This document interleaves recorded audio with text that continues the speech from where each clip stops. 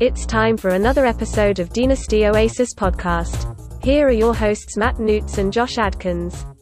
Howdy. Welcome to the Dynasty Oasis podcast. My name is Matthew Newts. With me today, as always, the one, the only Joshua Adkins. How's it going, Josh? We're damn near to football season. I know, it's kind of hard to believe, isn't it? Rookies, at least for the Vikings, report, I believe today for training camp, and vets show up on the 27th. So the wheels, they just keep on moving, and we're going to see preseason action here before too long. In fact, you and I are going out to TCO to check out a training camp scrimmage this upcoming Saturday. So I'm excited to do that, excited to kind of get into a crowd, into an atmosphere with some people and see the Vikings kind of, run some reps and see what they got going. I'm excited to see Kellen Mond. On the topic of being in a stadium, being in a environment, every one of these episodes here for the last month, I've led off with some sort of soccer news. The soccer news this week is I got to check out Allianz for the first time. Oh, nice. For those of you who don't know, that's the Minnesota Loons home soccer stadium. So I got to see a game there yesterday. They beat the Timbers 2-1, late comeback. Really nice pass from Reynoso, one of our Argentinian midfielders, to Robin Lod, and Lod finished the job. So that was a blast. The venue is incredible. It seems like all we do here in Minnesota these days is build beautiful stadiums, and that's another one. Awesome. I wish I would have been there, because that's one of the stadiums in town I haven't been to. So I need to check that off the list. It's worth seeing, and the environment that was, the atmosphere that we walked into was really only comparable with a football Sunday. I really believe that. I've been to the Wild games, and they have a huge following here in Minneapolis. Obviously, the state of hockey, the energy in the building. For just a regular season kind of innocuous game, it was pretty cool, and it was a enjoyable thing. So yeah, definitely go check them out. The tickets are not expensive, and the atmosphere and the venue is worth it. Yeah, I'll do that. And for some stupid reason, I have yet to return to a sporting event, shouldn't say post-pandemic, but now that we're allowed back, I need to at least go to a Twins game or something. But yeah, the Vikings scrimmage next Saturday will kind of be my first time back at watching athletes live, so I'm very excited for that. And just with training camp, starting for many teams, we actually got a little bit of news now finally to go over. Some of it unfortunate. We can start with the really bad news, especially for dynasty managers and Rams fans. The Cam Akers Achilles injury, that was a real bummer for all of us, obviously, and no one roots for injuries, of course. And but that being said, we have to go forward and evaluate what this means for this team, what this means for us managers, how we handle this, how we rank Darrell Henderson, how we still rank Cam Akers. Why don't we just kind of talk this through one by one? Let's maybe start with Cam Akers. Obviously, this is a major hit to his value. Achilles injuries for running backs especially are very, very hard to come back from. There's really, frankly, no track record of anyone coming back from this injury effectively. Granted, the list of examples I saw, I don't think there was anyone on that list as young and as talented as Cam Akers. Right. Yep. So if anyone could buck this trend or this history, I think Cam has as good of a chance as anyone. I neither of us are medical experts, but if you had to bet, you're not giving up on Cam Akers, right? Completely. No, I'm not, and I'm actually not in any startups right now, but I'm kind of tracking one through one of my buddies who seems to hit me up. Jeff kind of will text me every time he's on the clock, and I noticed he was available in the 10th round of an FFPC single quarter or Superflex, excuse me, startup. That seems like the needle swinging too far to the other side here. Certainly, he lost a lot of value. In fact, if I'm just gonna let people behind the veil a little bit, I'm pretty cowardly. I just ended up sort of ranking Cam Akers and Darrell Henderson right next to each other when I kind of adjusted after the injury. So that puts him sort of in the Trey Sermon, David Montgomery, A.J. Dillon type range, Zach Moss, Tony Pollard. So certainly a huge amount of value lost, but those are still all guys that make it into my top 30, even into the top 24 of dynasty running backs for me. So I don't think you should be, jettisoning him for whatever you can get right now. I think that there is at least still everybody hates this term, a non-0% chance that he ends up being the player that we all thought he was going to be coming into this year. Achilles injuries, as you mentioned, very tough. I think of D'Onta Foreman just making it back to the league and being on a roster is kind of a accomplishment in itself. I know the nerds talked a little bit about this the other day. So yeah, I mean, Akers obviously huge value loss, but don't give up hope just yet. Now the hard part is, do you go trade for him? And I think that's maybe what people are wondering most. Do you go try to seek out that trade right now, or is he somebody that you're kind of just, I guess, holding almost regardless of whether you own him or whether you're looking to potentially go buy? It's tough, isn't it? I mean, I'm in like 30 something odd dynasty leagues now, and I've seen one trade involving either Akers or Henderson to this point. And I've got shares of both, and I've certainly gotten offers on Akers. I've gotten offers on Henderson, but I don't think people can quite figure out what to do with this information yet. My instinct is to say hold. I guess, for example, the one trade I have seen go down is the Akers manager traded him and Logan Thomas for Trey Sermon. So that kind of had to been a kick in the gut for him. But at the same time, I think if I had to be on one side of that trade, I'd be the one giving up Sermon for Akers and Logan Thomas. Because yes, you're losing a running back for this year, but you're at least getting a top 12 tight end to help you this year. And if you believe that Cam Akers can come back even at 85% of the talent we've seen, I think that's a trade you're probably not going to regret. Yeah, absolutely. Why don't we move this to Darrell Henderson? So, he's a guy that I think both of us were buying a fair amount of in startup season this year. I was targeting him in trades in the offseason, certainly not because anybody expected this to happen to Cam. As you mentioned, nobody's rooting for injuries. In fact, I really think Darrell Henderson is going to be most efficient. The efficiency we saw from him last year, I think, is a big component of being able to be that number 2 guy and come in when the defense is a little worn out, or you can run something more scheme to his, specific abilities. So I guess I don't know how much you moved Darrell Henderson if you've adjusted ranks from before the injury. He really didn't move all that much. He's kind of right where I've had him, and that was partially because I think, much higher than the community on him, on his overall talent, and frankly the opportunity that he was going to get. Cam Akers certainly had bell cow potential, but it was never, guaranteed. We talked a little bit about this week, off air. Obviously, the Akers news broke a couple days ago. And what I really said to you is I expect that they're going to bring somebody in at some point, whether that's, I've heard Melvin Gordon's name tossed around a little bit. Obviously, Todd Gurley, there was some potentially bad blood, but that's a guy who's sitting out there on the open market. I do think they're going to bring somebody in. And what I said to you is all I care is whoever that somebody is, that they don't catch passes. And if they don't catch passes, I think Darrell Henderson is going to be a highly valuable player, at least for this upcoming season, because I think that's what he does best.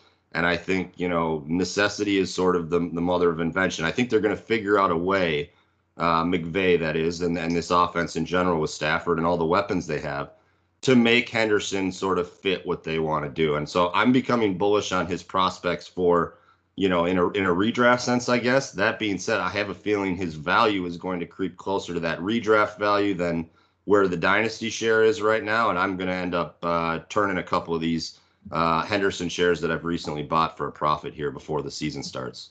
Yeah, I think you're right on the money with that. If you weren't counting on Henderson, why not try and flip him now if it makes sense for your team?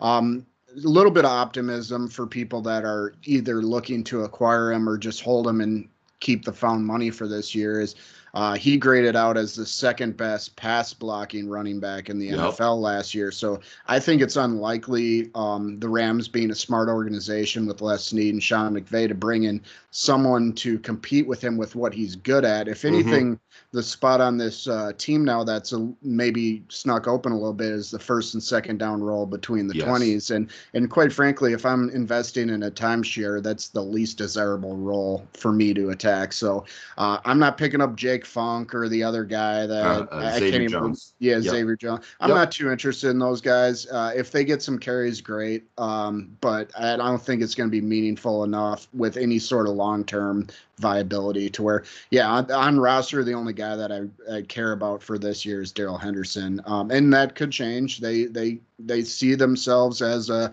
Super Bowl contender, I'm sure, with some of the talent they have on roster. Yep. So you never know what could happen in training camp. A guy may get beat out, or let's say, like Melvin Gordon, you mentioned, let's say the rookie guy, I'm blanking on his name right now. Javonte Williams Yeah, in Denver. Javonte Williams. Yeah. Let's say he's just a maniac in camp, and the Broncos see Gordon as expendable, and they can get a second-round pick for him or something. Like, these things could happen. So don't go too hard on Daryl Henderson, but I like the talent a lot. I think at the very least he's going to have 50% of the touches in this backfield. Yeah, absolutely. And let me so I want to ask you a sort of a macro question. You mentioned, I want the third down passing role. And I think that's most people, when they think of that, it's, PPR leagues. That's sort of how I feel about standard or PPR at this point. I really don't think there's a distinction, certainly more so in PPR, but do you have a sort of a macro take on that in terms of in standard league? Would that sort of mindset change for you at all? Do you want the goal line back more potentially there? I don't like to chase touchdowns because it's so infrequent, or it's so weak. If it's a best ball league, sure. But I'm kind of with you where running backs that catch passes are going to catch passes pretty much on a week in and week out basis. Yeah, if it's a non-PPR league, that kind of hurts a little bit because you're not getting those points per reception. But at the same time, you're getting the yards that come along with it. And it's going to be consistent output. And you adjust accordingly. But either way, that's the role I think I prefer. So how about the rest of the Rams offense? Do you see yourself giving maybe Bob Woods a bump due to potential extension of the running game type of stuff? Cooper Kupp's kind of the same boat. Or is this kind of just a negative for everybody kind of across the board? Offense is less efficient, will score less. Therefore, kind of everybody takes a hit. Where do you stand on that side of things? Yeah, that's my general take when a really good player gets hurt is I don't like to bump other people just to make up for the lost production. And yeah, I mean, I'm not going to downgrade Kupp or Woods because, like, I think you laid out a good point where their intermediate and short route running abilities, maybe they get more receptions, but maybe it's less efficient. So I'm not going to upgrade anyone. The only guy you can upgrade is Henderson just because of presumed opportunity gain. I totally agree. And how about Stafford? Is it pretty much a wash for you there too? I mean, he doesn't, massively affect Stafford, or do you I see you kind of scrunching your face there? It's kind of my same deal with Kupp and Woods. Volume goes up, probably efficiency goes down. It's probably a wash. Okay, fair enough. Well, then I guess I don't have anything else on LA here. Obviously, just a really disappointing injury for Akers. I think Daryl Henderson, what are you looking to get? If you were looking to, let's say, get out, and just real quick, let me just narrow down on that. I talked about, I've bought him a few different places this year. There's a couple of them where I basically made RB2 my last priority. They're deep leagues, it's Superflex, there's IDP. I basically just said, I don't care about RB2. And Daryl Henderson is the guy that I kind of ended up with in that role. So in a team like that, he's now a piece that really just sort of vaulted my team up the pecking order a little bit. However, there's other teams where I just took him because I liked the talent and I liked the sort of potential opportunity, but he wasn't a guy that I was really considering into a starting role at least any time in the first maybe 4 weeks of the season. Now that that's kind of all changed, some of those teams are where I'm looking to trade out. But kind of maybe what is your price if you kind of get that marriage of it's a player that I don't necessarily need and I want to capitalize on the news right now. What do you think you can get? What would you take? I think you're selling at a weird time if you're trying to sell today. Okay.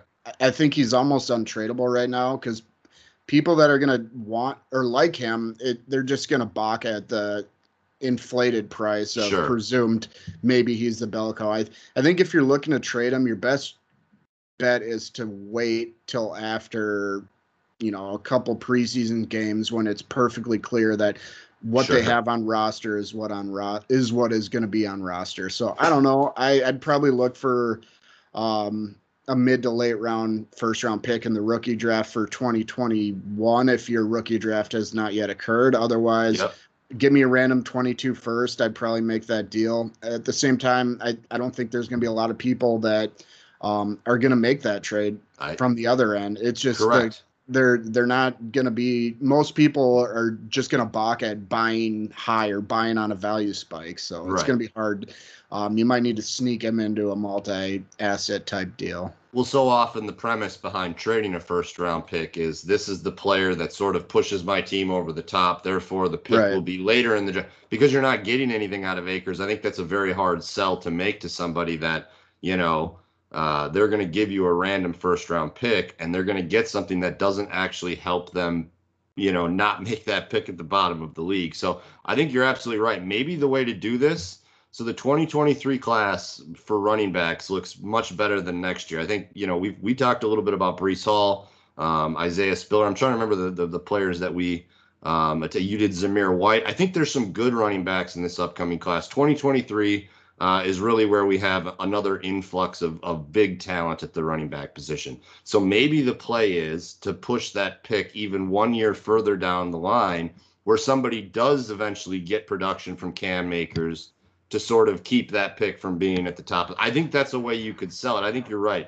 Getting a 2022 first is going to be awfully hard right now because nobody's getting production from, you know, the time they trade for Akers all the way to the time that first gets cashed in. They get nothing essentially. And so I think that's a hard sell, but I think if you move back to 2023, 2024, especially in Superflex, I do think that's something I would consider for Henderson. So, sorry, go ahead.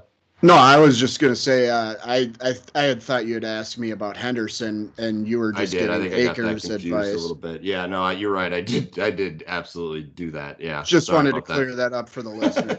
My advice was for Henderson, and yours was for Akers. For Akers, and I have them valued side by side. So I think basically any price that you could ask for Akers, you could ask for Henderson at this point right now is kind of how I'm valuing them. So I guess the line of thinking still makes sense, but you're right. I was supposed to be talking about Henderson there, and I went with Akers. Why don't we move it on?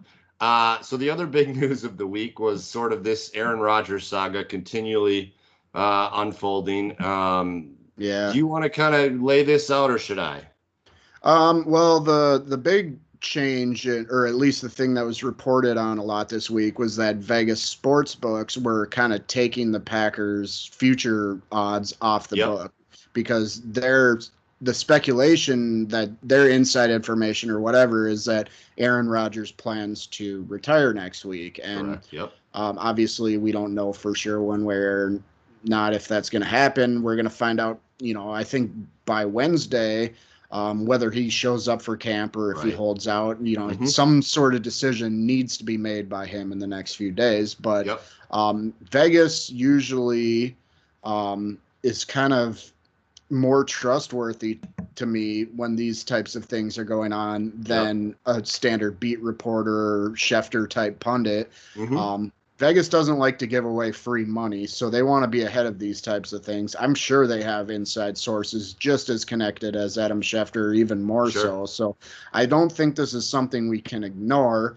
As far as how do we deal with this and as dynasty managers, I think the simple answer is, I guess it kind of depends on who you're talking about. If it's Rodgers, if anything, I'm trying to buy on this news because yes, there's a possibility he retires, but I don't think he's never playing again, even if that is the case. Can I step in? Because I think it's very important to hone in on exactly what Vegas did here, because you put it perfectly. Vegas doesn't like to give away money. And my thinking on this initially, right when it broke, was, okay, they know something pretty definitively is going to happen on Aaron Rodgers. And then I really started thinking about it. Vegas isn't here to sort of help bettors not lose their own money. They don't want to give away money. They want to make money. Yeah, so they're mitigating their own risk.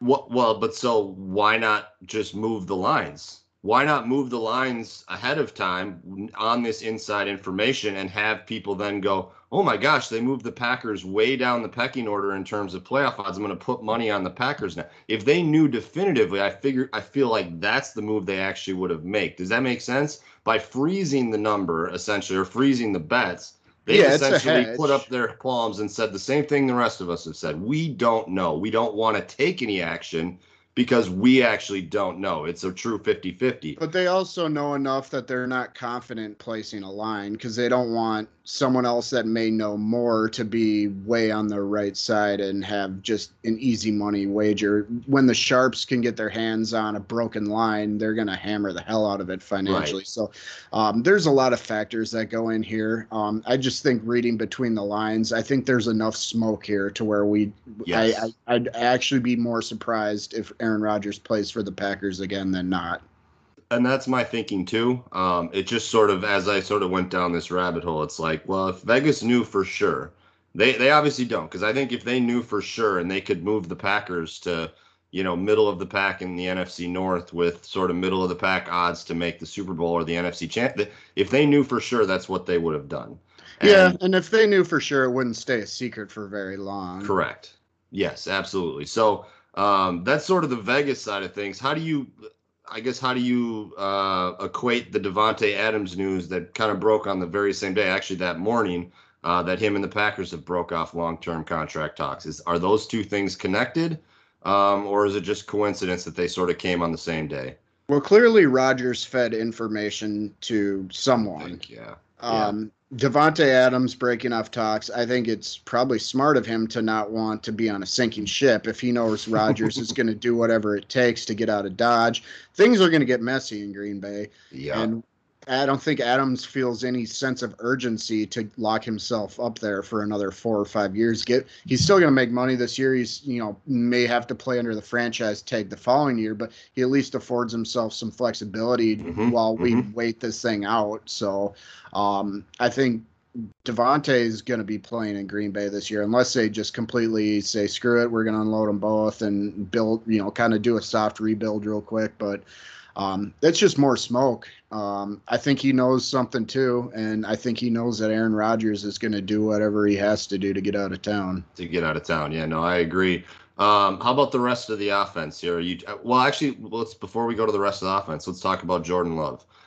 My take here on Love is that in Superflex, if I could still buy at 105% of what he cost a couple weeks ago, I might do it. But in single quarterback, until we find out news, I think I'm actually going to go shoot some offers out where I give up Jordan Love, because I think in single quarterback, still the odds for this to all sort of perfectly align and where he's useful, especially in some of the shallower format FFPC leagues I'm in, you're still really trying to thread the needle.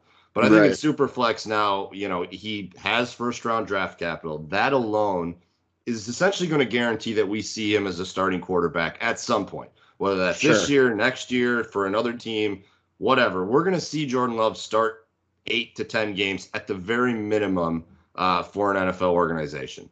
So I think in Superflex on this news, if you like Jordan Love, if you believe in the talent, as I did last year, I've copped to maybe one of the biggest misses since I've been in the industry is having Jordan Love over Justin Herbert. And that was largely because I was a big fan of Love, not so much that I was, that I disliked Herbert. However, I'm just saying, if you were in that camp that said Jordan Love has at the very least high-end potential, I don't think he's shown us anything to believe that he's not potentially going to still be that guy. So I would be going investing before we finally figure out, as you said, you've got less than probably 6 days. By Wednesday, we're going to know much more definitively what Rodgers' plan is and how you can move forward. So I think the window here for Jordan Love in Superflex is short. I would go make an offer or two if you believe in the talent, as I do for sure, and I'm not sure. Maybe you could give your 2 cents on Love and what you thought of him as a prospect coming into the league.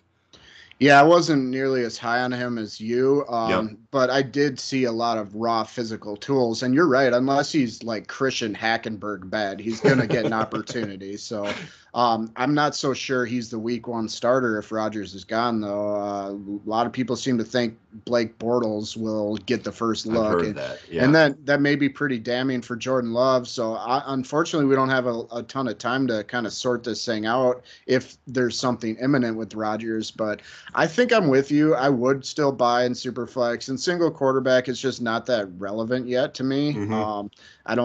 If you like him, then buy, I guess. But I don't think he's going to be, a top 20 quarterback this year. So I don't know. Yeah, well, there's teams out there that have Derek Carr as their starting quarterback. I think there's at least certain teams you could get interested in the upside of a guy like Jordan Love. And like I said, because the ability for the asset to grow in super or in single quarterback as he takes the job, he really has to be productive. That on top of it all, that's why just on the news, I might go shoot some offers. And in fact, he's been one of my highest bought players in the offseason here. So I probably will go send out some Jordan Love offers, and I'll get back to you guys next week. So we got a couple other smaller bits of news here. Vikings signed Dede Westbrook, kind of just to add some depth to the wide receiver core. Certainly was a player with talent, with a lot of, sort of big fans coming out of that first year he had there in Jacksonville. Injuries and sort of Jacksonville in general have sort of derailed that, but, maybe there's something there. And I think maybe the bigger news, Anthony Miller finally gets out of Chicago. He's headed to the Houston Texans.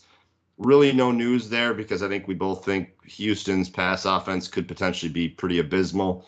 I think really the big news there is that there's nobody now in front of Darnell Mooney aside from Allen Robinson. And so I think if you've been like the two of us have been, that Darnell Mooney is massively undervalued in Dynasty.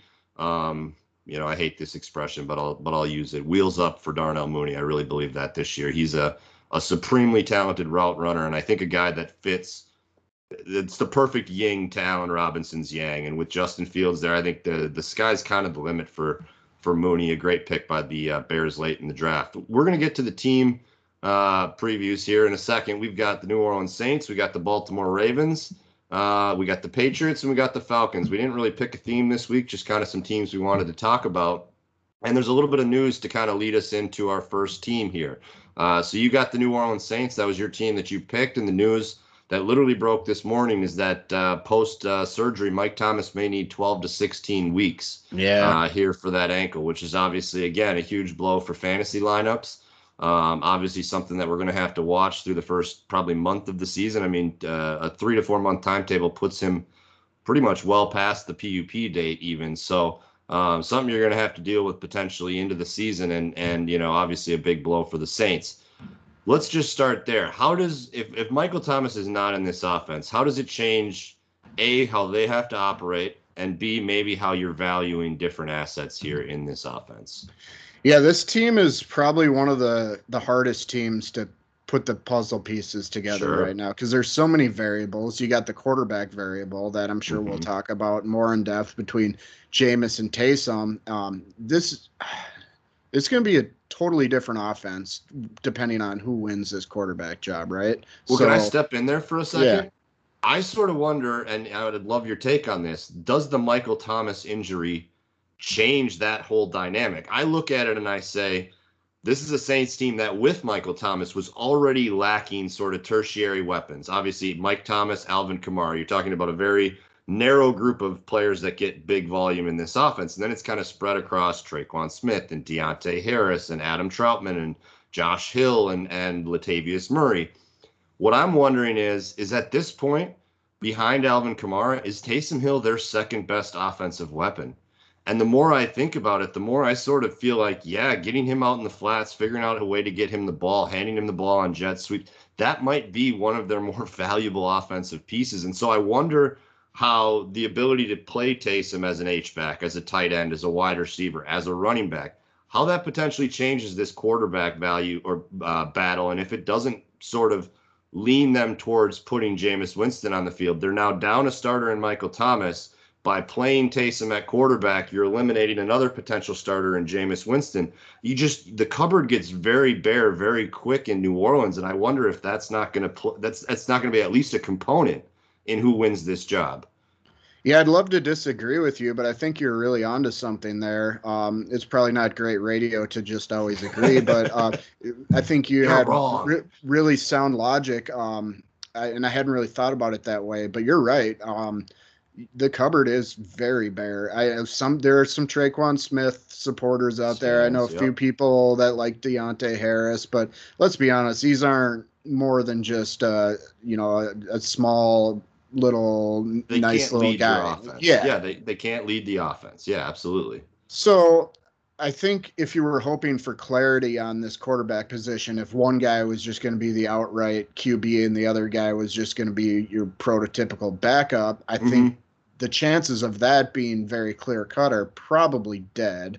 I think you're right. Jameis, in a weird way, I think this does actually help his chances of being the starting quarterback. But yeah, Taysom Hill is not going to disappear. He's going to be heavily involved in this offense, certainly. So how you value him now becomes very tricky. Does he regain some sort of flex eligibility, if you will? I sure hope not.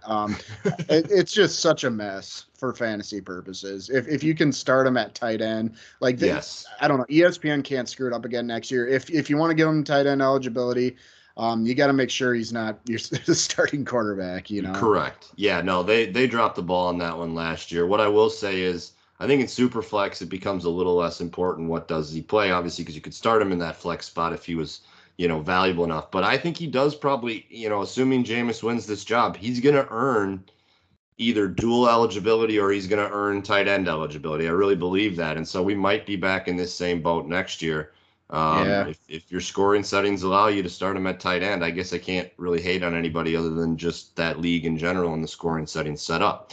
Jameis Winston. Assuming he wins the job, can he be productive with these weapons? That's really the bigger question. I think he will win this job. My question is, with no Michael Thomas, Traquan Smith, Deontay Harris, you put Marquez Callaway and little Jordan Humphrey. None of these guys are even above average. They're average at best players. I really worry about this offense, or really this passing game.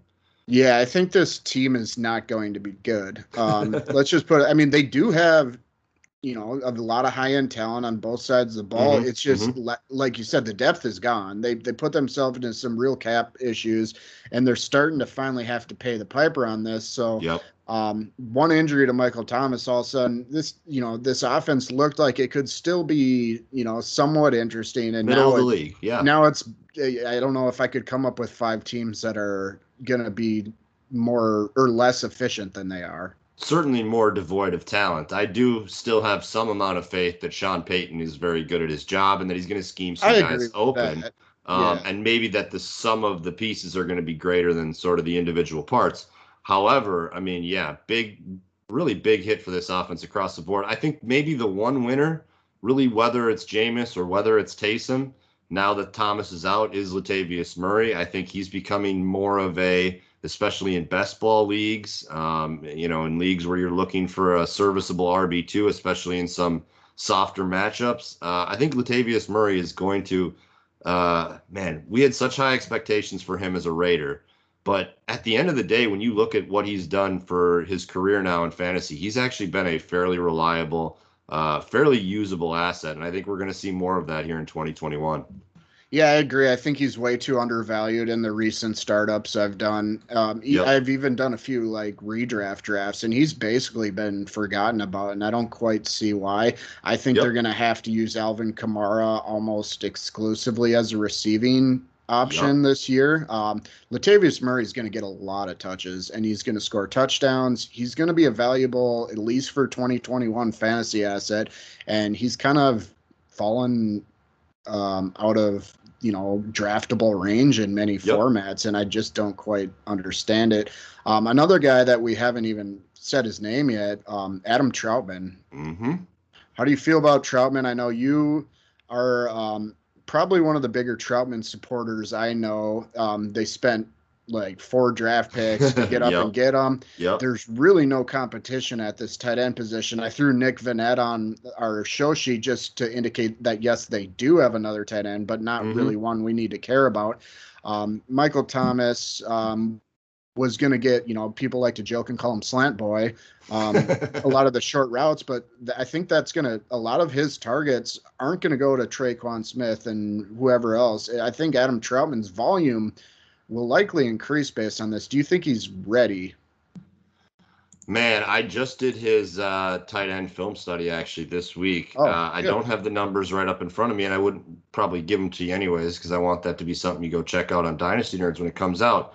However, pretty efficient, frankly, for the amount of work he got. That was really the problem. He's going to be a hard eval because I think he ran let me just get the numbers up here. Why don't I just do that here? Elevator music. Yeah, I'm in the wrong folder That's here. right. Adam Troutman. I got to move your face out of the way so I can see the numbers here. So yeah, ran just about 83 routes total. So not a ton of routes. However, caught pretty much everything that was thrown his direction in the games that I saw. Really was used primarily as a blocker for New Orleans. I am charting blocking snaps. I haven't actually pounded those numbers together yet. However, that was the major portion of what he did for the Saints and was really actually fantastic doing it. And one of the better blocking tight ends I have seen. Now, that doesn't score you fantasy points. However, I think it's going to put him on the field at 90%. I mean, you mentioned how limited the depth chart is. I think it's going to put him on the field pretty much every snap. And frankly, that's the first step in being a good tight end. We've talked a lot about how sort of pedestrian, if maybe that's the right word, we've sort of thought TJ Hawkinson is, that he's a very average player. However, he's always out there on the field, and because of that, and because of the targets he gets and the offense he plays in, he manages to finish in that tight end 8 range every year. And so I think that's going to be who Troutman really is. I don't see a major high upside. Pretty limited with the movement skills, did not test particularly well coming out. A big portion of why I liked him so much coming out was because of what the Saints did signal to us, which you mentioned, by trading a bunch of picks for him. Is he ready? No, but no tight end really is. So let's kind of see. I actually think his draft value has frankly been a little bit more inflated than it probably should be, just sort of on the notion of we don't really know. It's sort of that shiny new toy syndrome. So is he ready? No, he's not ready, but I think he's going to be competent for fantasy, probably a top end tight end too. Right on. Well, I think we've beaten this horse to death. Which one of your two teams would you like to start with, Falcons or Patriots? Yeah, I think we can get through the Falcons pretty quick because one thing I wanted to ask you really about any of these teams is kind of, who's maybe the most underrated player or undervalued player in Dynasty and who's the most overvalued player in Dynasty. I think that's going to be pretty easy for the Atlanta Falcons. Maybe you'll disagree with me on this, but I think Matt Ryan is amongst maybe the most undervalued players in all of Superflex. I don't see why he could not put up stats similar to Matt Stafford. I get why everybody's very excited about Stafford. Yeah. But when you look at sort of their age and their production ceilings, I don't know that it's all that different. And you get Ryan at a 8-10 round discount in Superflex drafts compared to Ryan. And so I think he's pretty easily the most undervalued Falcon here. I think, if you can go target him for a contender, even as your quarterback 3, him and Ryan Fitzpatrick are kind of those targets that I'm looking to go acquire for those types of teams. Kyle Pitts is the other guy. And I don't want to, we've kind of talked about this pretty much all offseason. Frankly, through the draft process, we talked about the fact that this guy might get a little bit overvalued based on, draft pedigree and sort of people getting excited, saying things like you're getting Travis Kelce at, 104 in your rookie draft. He seems severely overpriced to me. I've seen him go in the 2nd and 3rd rounds here of startups. But at the same time, I do get it. I'm going to keep hammering this. You're going to hear me say this week 1. You're going to hear me say this week 4, week 6, week 8. You're in it for the long haul here, guys. He could break out year 1. Absolutely, it's a possibility. But if you spent high capital on Kyle Pitts, be prepared to hold for 2 years at the very least before you can even consider getting out of what you paid, because you've essentially valued a player at his ceiling. And, I don't see a good way out anytime soon. I don't think he's a guy you can go target even in a trade. Nobody's really looking to give him up. They spent so much to get him. So Kyle Pitts, I think, is maybe the most overvalued dynasty asset pretty much across the board at any position right now. Do you have a severely different take on either Ryan or Pitts being overvalued or undervalued?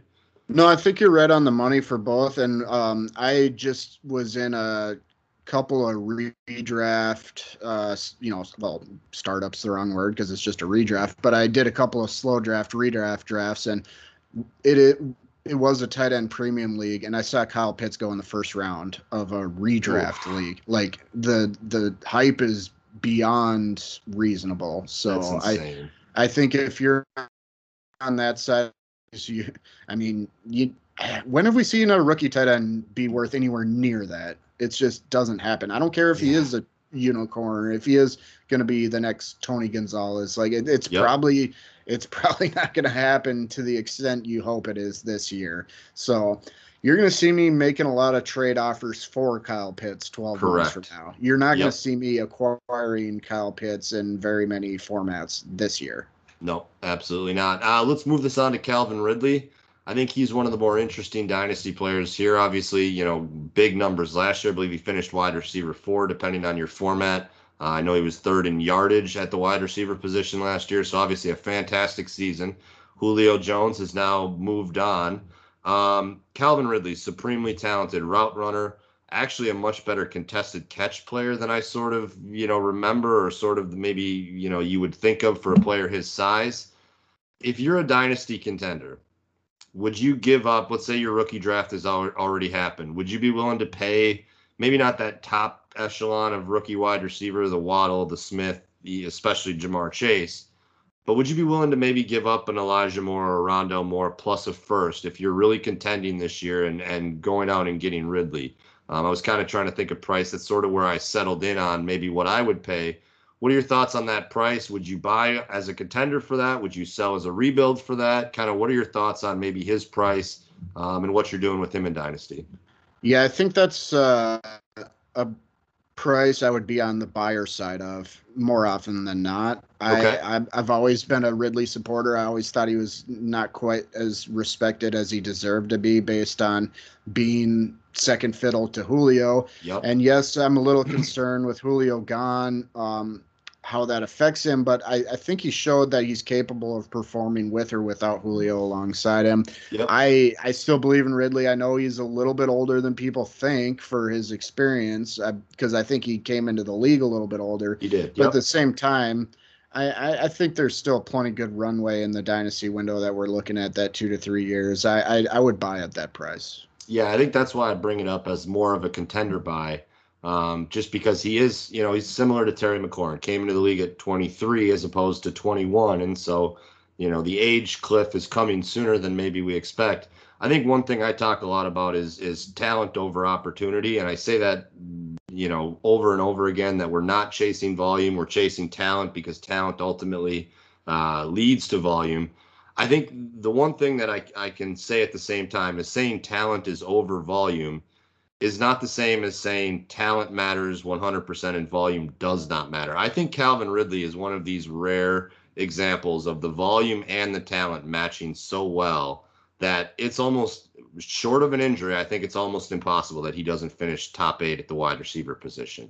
And I think that's a pretty safe bet to, if you can go buy top 8 wide receiver production for really what amounts to a pair of firsts or an early second and a first, that's absolutely a price I'd pay. And frankly, as a rebuilder, I think I would be more interested in if I could get into the rookie class from last year at the wide receiver position, if you could give me Chase Claypool in a first. I think that's more of where I'd be looking to sell as a rebuilder, Jerry Jeudy in a first.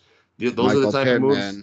Yeah, right. Michael Pittman, another great example. Absolutely in a first. That's sort of maybe more of where I'd be looking as a rebuilder. That being said, if somebody shot me Elijah Moore and a first-round pick for Kadarius Toney, and I wasn't in a position to go contend this year, I'd have to, at the very least, give it some consideration.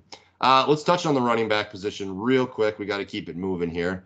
Mike Davis, JV, is obviously, they paid him money to be the starter. He's the guy with the profile that sort of, sets up to be, frankly, a bell cow back for this team. Is there a second back in Atlanta that you want to own in, let's say, 30 or more shallow than that roster leagues?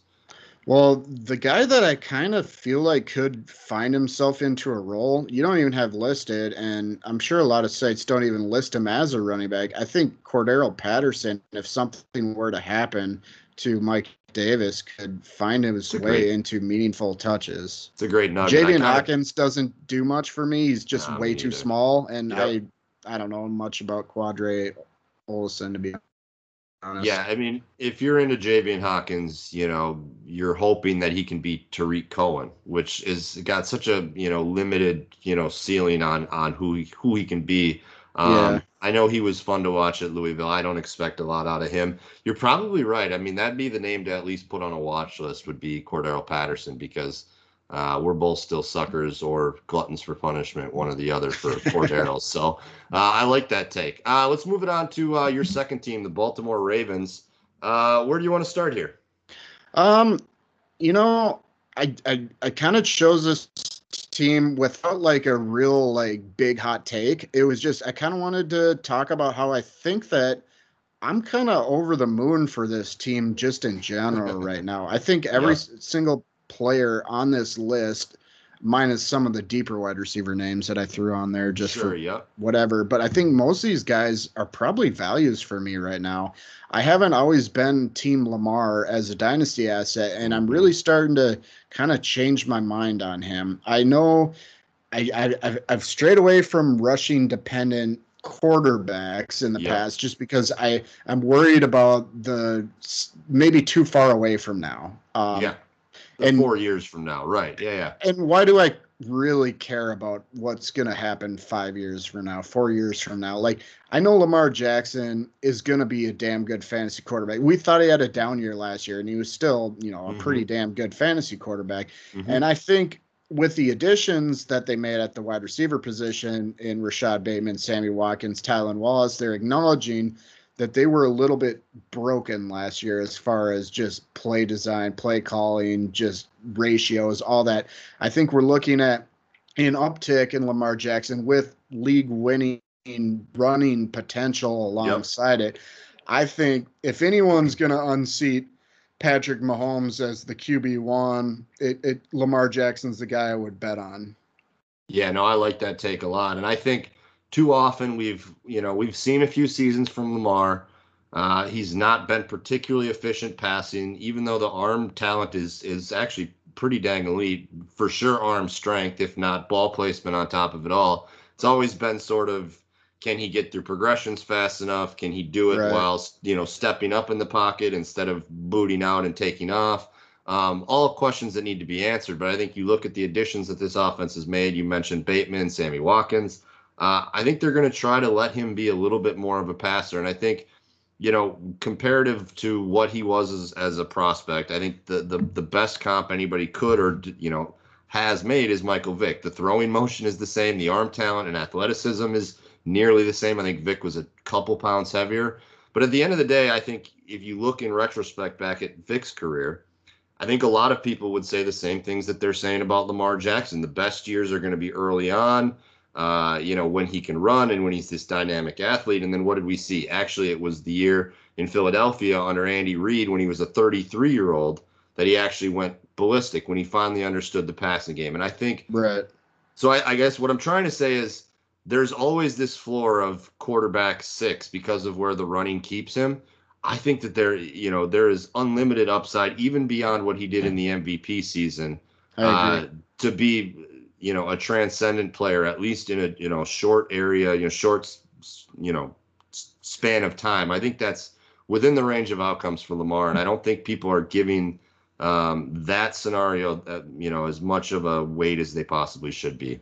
Running backs here. J.K. Dobbins obviously flashed a lot as a rookie. Took a while for him to get largely involved and take a big share. But when we did see him, he was very, very good. Gus Edwards got I believe a multi-year extension, if not just an extension through 2022, to be the second back there. I love both of these guys. Frankly, we talked about Darrell Henderson earlier as this was the guy that if I let RB2 sort of be the position I was willing to be weak at in a startup, he was the guy I was hammering.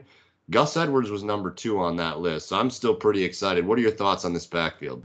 Yeah, I'm buying both of them at their current price. I think enough people are worried about Gus Edwards to make J.K. Dobbins a value, but I think J.K. Dobbins being there hurts Gus Edwards' value enough to where he's a value at his talent. So I'm buying either of them regardless of whether or not I think I can get the other one. I think they're both independently very good values right now.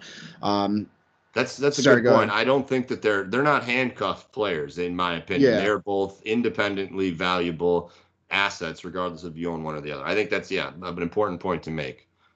And I think they're kind of a bit of a strange compliment where I think Dobbins probably profiles a little bit better long term as a receiving option, but Yep. quite frankly, he's not like a guy that we saw that as a huge strength for him. But Gus Edwards actually graded out better than him as a receiver last year, and Dobbins graded out better as a pass blocker. So the third down role, I think, will almost certainly go to Dobbins, but I wouldn't be shocked if Gus Edwards and Dobbins almost are kind of handled somewhat similarly to the way the Rams handled their backfield last year, where it's give a guy a series, let the other guy rest, and then rotate them in throughout the game. That's kind of the way I see this heading. So I see touchdown upside for both of them. I see receiving upside for both of them. I think you're going to get kind of a mini bell cow approach in game to both players. It's kind of the way I see this playing out.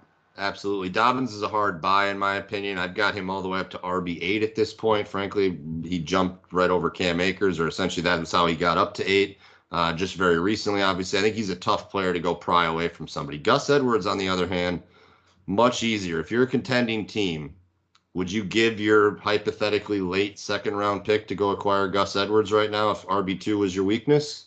I've been making these types of trades all off season. I Gus Edwards on a lot of my teams right now.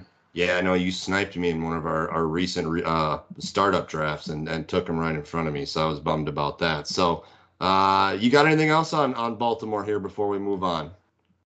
Just wanted to say I believe in Mark Andrews. I don't think his season last year was as disappointing as people make it out to be. He was basically as efficient as he was 2 years ago. There's just a little less volume, so I expect a full bounce back for Mark Andrews, if you will. And I don't think he's going to be relied on for as much of the top coverage defensively. I think this offense has gotten more balanced enough to the point where I think his efficiency will rise and is, all good things. So I'm back in on Mark Andrews as well.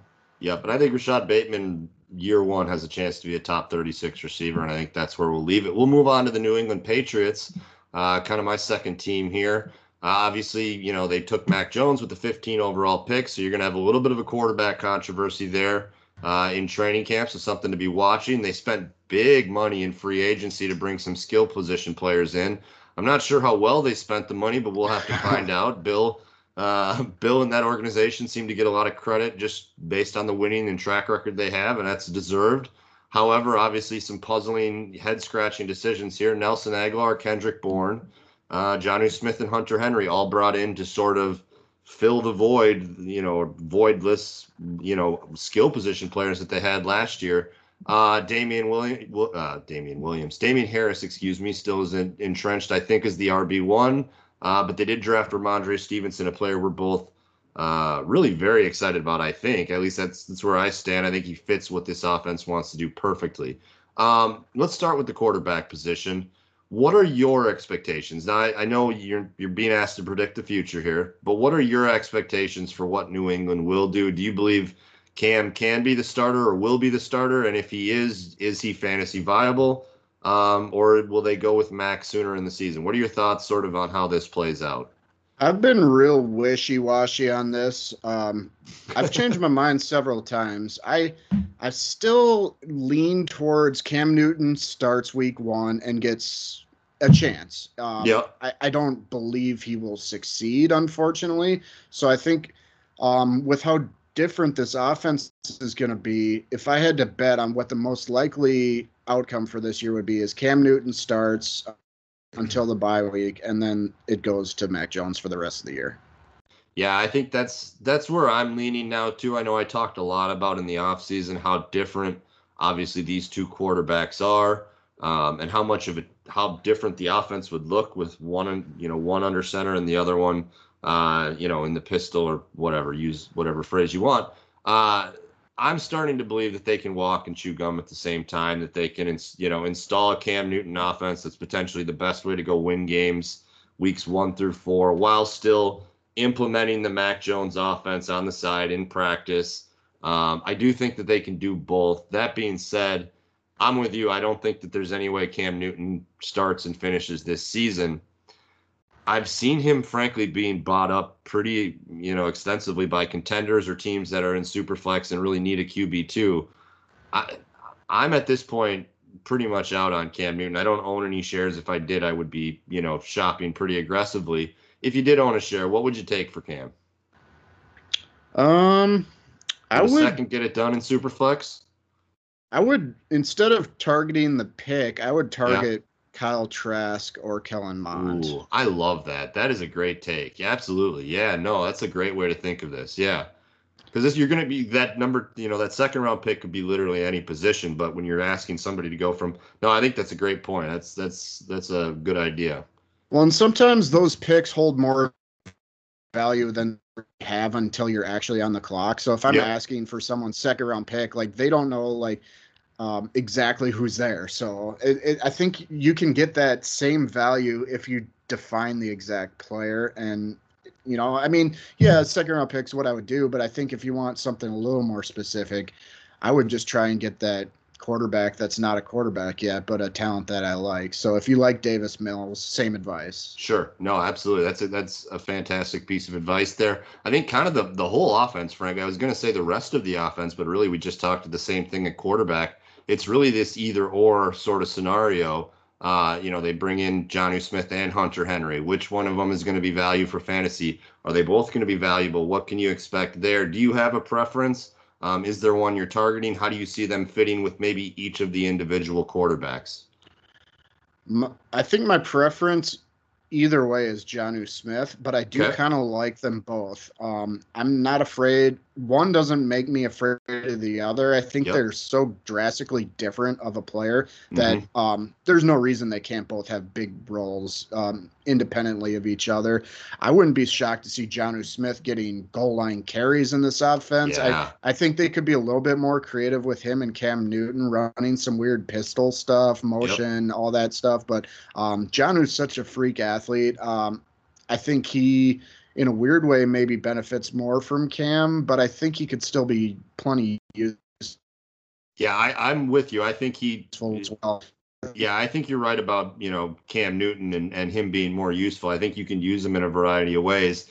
For a while, the fantasy community now has been trying to sort of recreate Aaron Hernandez, not the person, but the player that we saw on Sundays.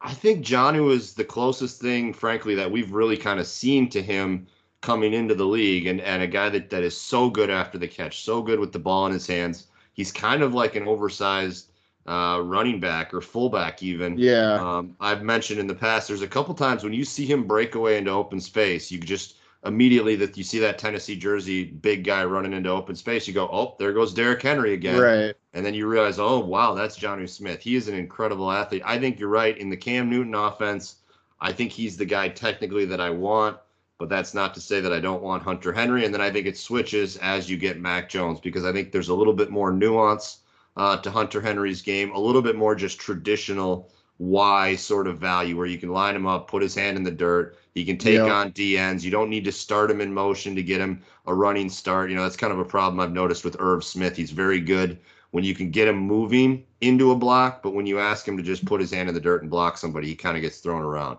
So I think that's sort of where I'm at. I think both are probably a little bit undervalued in Dynasty. I see them going about, tight end 15, 16 off boards, and I think they should probably be going right at the back end of that tight end one range. So two guys that I'm in on. How about the wide receivers? Do you have a preference?